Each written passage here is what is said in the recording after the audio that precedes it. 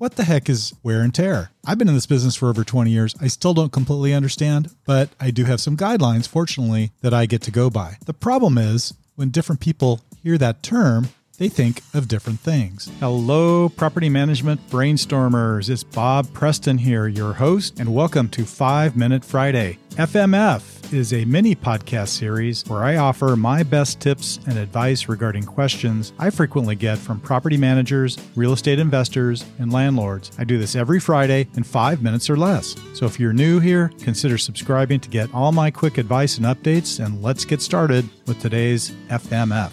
Today, we're going to be talking about one of the more nebulous terms in property management, and that is the concept of normal wear and tear.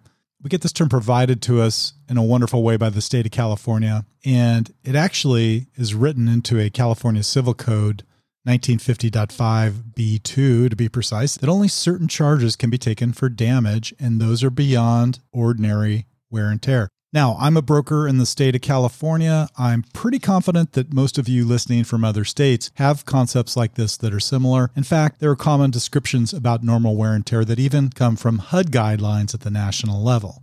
So, what the heck is wear and tear? I've been in this business for over 20 years. I still don't completely understand, but I do have some guidelines, fortunately, that I get to go by. The problem is when different people hear that term, they think of different things. So for today's FMF, we're going to be talking about this, and hopefully I can bring some clarity to this common question about what the heck is normal wear and tear.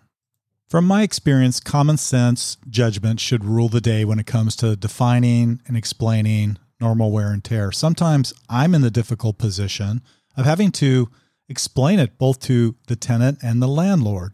The security deposit cannot be used for repairing property defects or deterioration caused by normal daily life at the property. The security deposit also can't be charged for any conditions if they existed at the time that the departing tenant moved in, or if a property item is beyond its useful life. And the measure is obvious neglect, misuse, or abuse if you're going to be taking property damage charges, which could be cause for security deduction. So here are some common sense rules like I've explained. Maybe these examples will help. If carpeting is matted or frayed in a high traffic areas simply from people walking on a daily basis, well, guess what?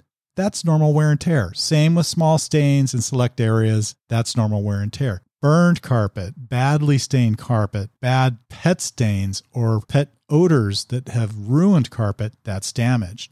Small nail holes where pictures were hung are wear and tear. In fact, there's a definition for what is a small nail. It's a 6-penny or a 2-inch nail or less. Any pinholes, maybe natural cracks in the wall, small chips in the plaster, that's all normal wear and tear. Large holes that have been cut, or maybe areas where you've had a large bracket mounted, like for a heavy HDTV, if those aren't filled or patched, or maybe areas are cut in the drywall, like openings where the HDTV cables are passed through to the receiver, but then not patched later, that is damage. Smudges and scuffs on walls are wear and tear. Large stains or permanent stickers applied on the walls, or maybe paint that was unauthorized, that's damage. So, looking to an official government source, the U.S. Department of Housing and Urban Development, HUD, weighs in on this topic on pages 55 and 56 of a document titled Special Claims and Processes Guide. It was published first in June of 2006. I'm going to post this in our episode notes so you can have a look. And according to HUD, tenant damages usually require extensive repairs and are at a greater cost than normal wear and tear. And these would usually be the result of a tenant's abuse or negligence, other than just normal daily life in the property. These types of decisions can easily become the genesis of a tenant-landlord dispute. And because of this, many owners of rental homes leave these matters to a professional property manager like North County Property Group. We've seen this a lot. We can make good recommendations. We have good common sense, and we work well with both tenants and owners for a logical and reasonable interpretation of security deposit laws. That's it for today's 5 Minute Friday, TGIF. I hope you guys all have a great weekend, and we will catch you next time.